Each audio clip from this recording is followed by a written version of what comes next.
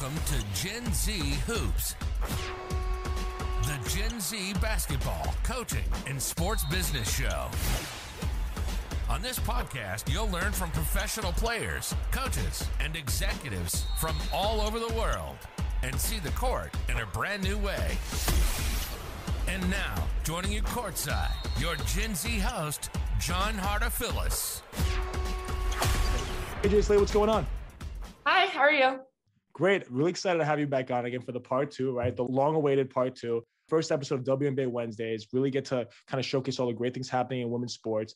And so excited, right? When I thought of like, who should I have as this first guest? Like, I was like, wait, duh. Like, it's a pretty obvious answer. Let me hit up Jay Slade again. So thank you so much for coming on the show. This is going to be a lot of fun. Awesome. Yeah, I'm really glad to be back. And of course, always talk about the WNBA.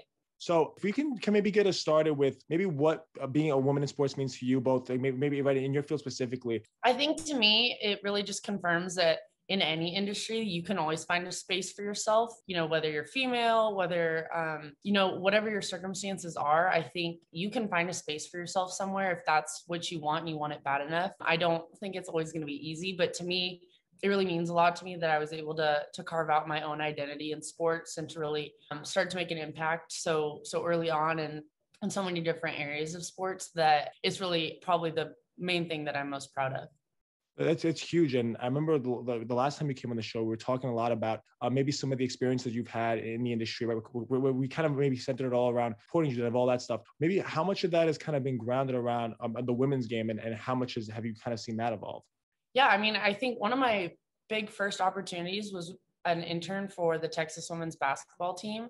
And they kind of gave me my first opportunity to see how high level sports were working and be behind the scenes, all the different moving pieces, and that, it's not as simple as it looks. There is a lot going on, and to really understand the structure of being in a team outside of, being on the athlete side.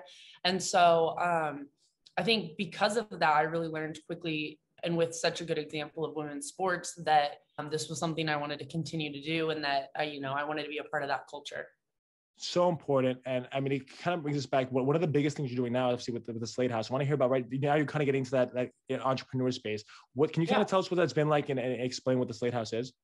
Yeah. So I won't lie to you. I definitely didn't have the business savvy, mind going into it. I don't really know much about business, but again, reached out, found the contacts and the network that could help me piece that together.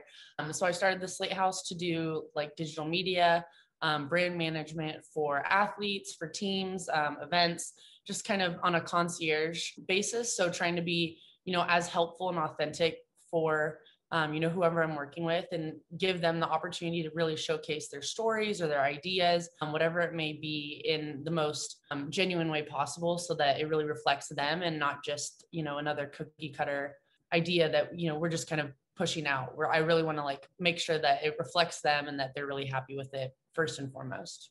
That's so huge, and make sure that all happens. I'm curious, maybe what kind of obstacles did you face, right, building your own brand in that sense? I'm sure, right, it wasn't easy. You didn't wake up one morning and say, hey, I'm going to start this company, right? There must have been so much leading up to that.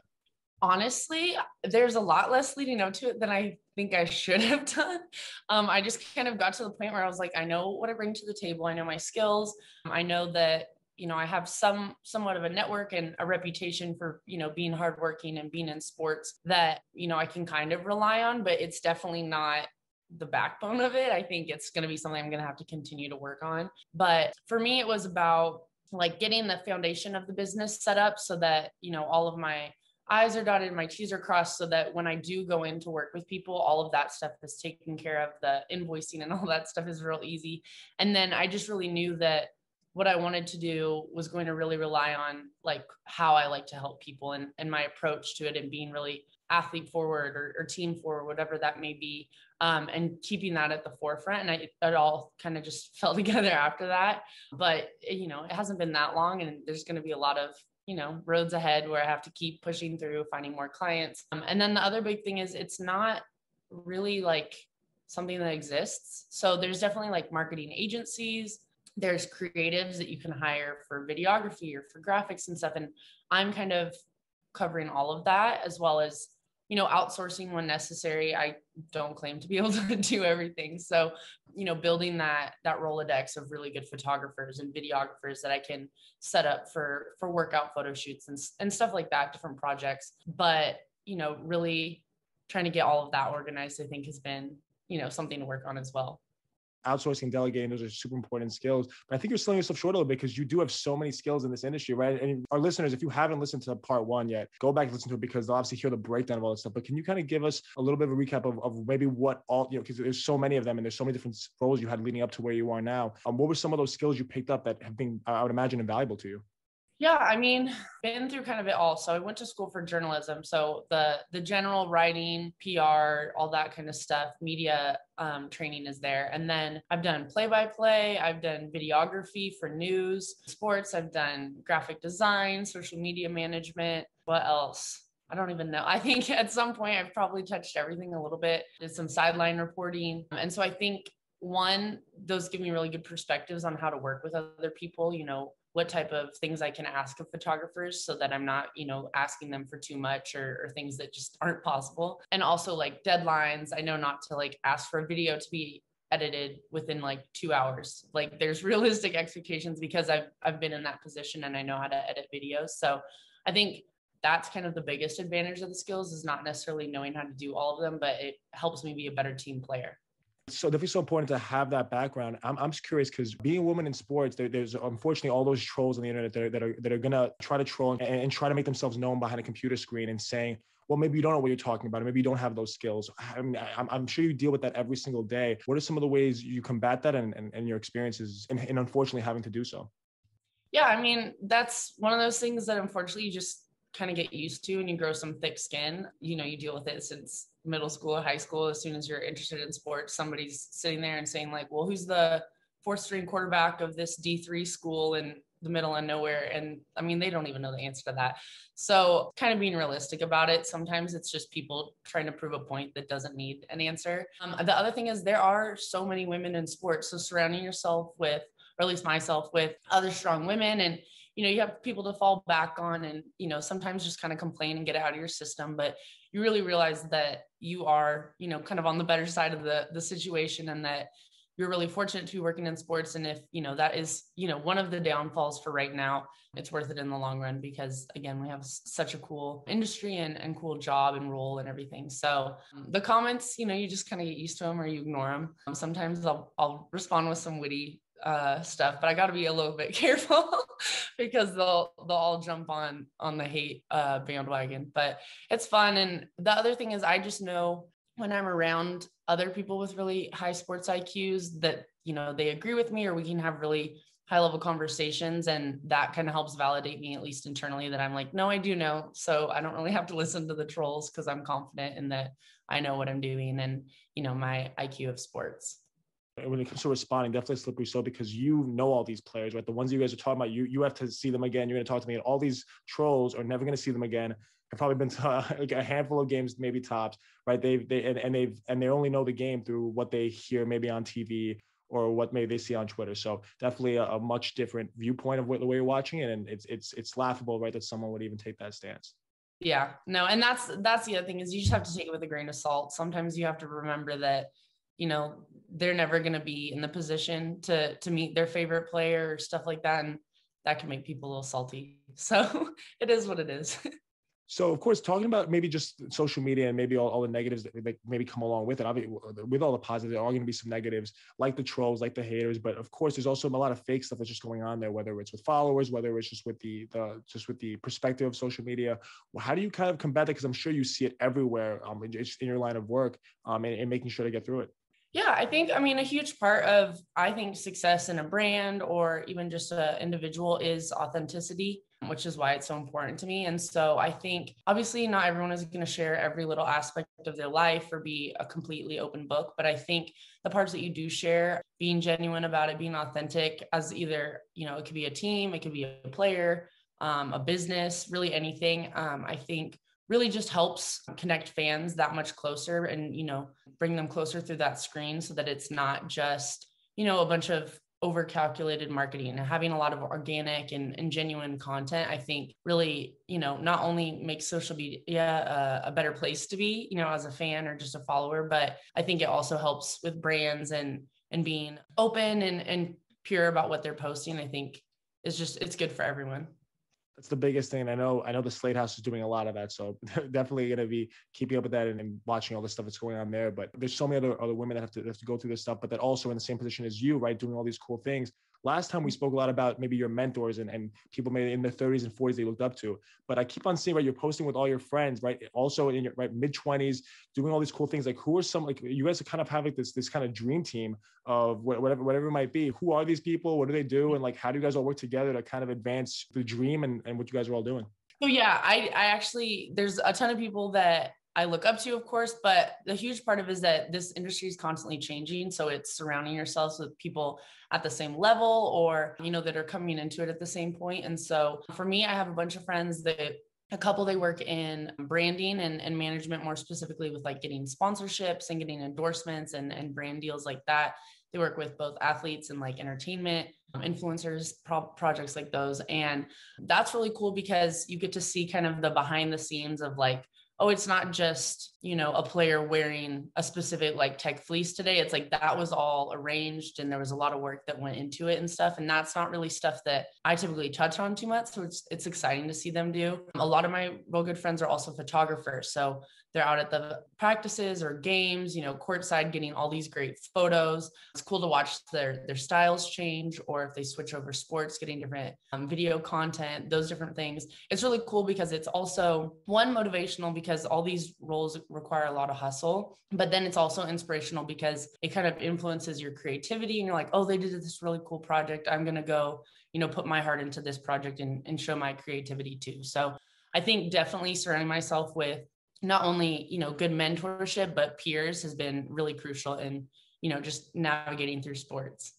So huge in maybe lighting that path up and kind of doing it all, maybe it just hand in hand and building each other up, right? Instead of maybe seeing it as a competition, right? Where you guys are all kind of doing this together, like as a team, which is great. But pivoting over to maybe, because this is WNBA Wednesdays, thinking about maybe the league and where the league is going. Obviously, maybe working the league for the last few years in several different roles, or just obviously seeing it from the outside looking in. Where do you kind of see this league going right at 25th season? Everyone's talking about it.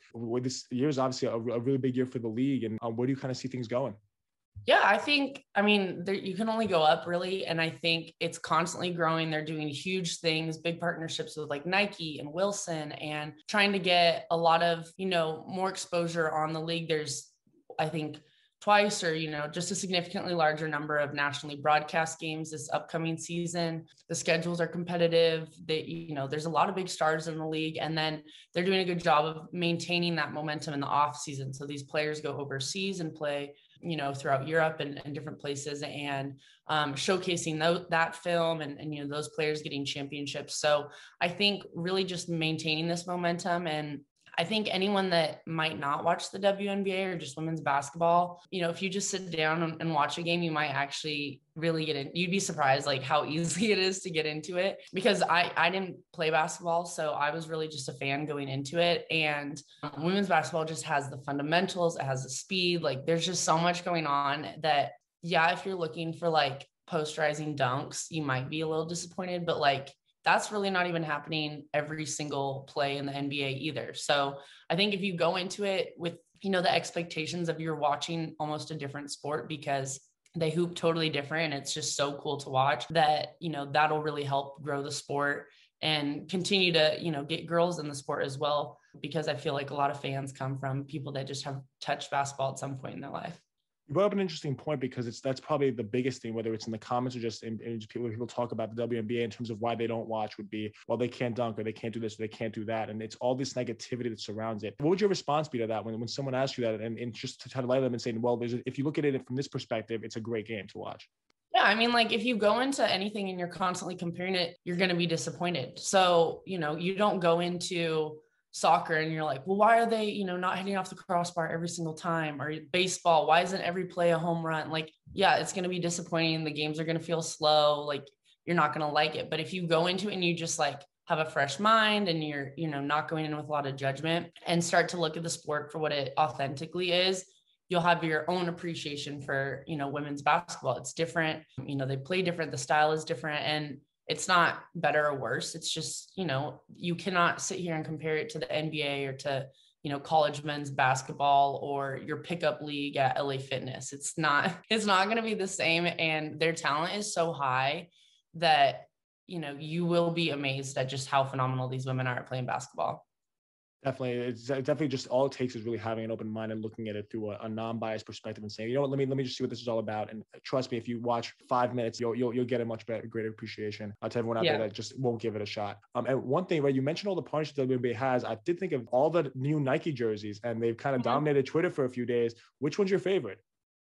I mean, I'm biased, so I definitely like the Connecticut Sun. Theirs just tells such a really good story in their involvement with the Mohegan Sun tribe. All of the very small details that went into it, not like a single aspect was overlooked. They even have one of the jerseys is like in the native like language and like says stuff that like represents Mohegan Sun. So I think that's really cool.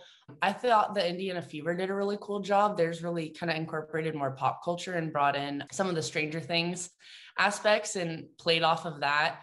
So I think just in general, though, the whole release, the coordination that went with Nike and the WNBA and all the teams was really well done. And I think continuing to do stuff at such a high quality like that will only help grow the game even more, because you might not be a fan of basketball at all, but people like cool looking stuff and exciting, stories. So I think continuing to like really put a lot of effort into that is going to be super good for the game.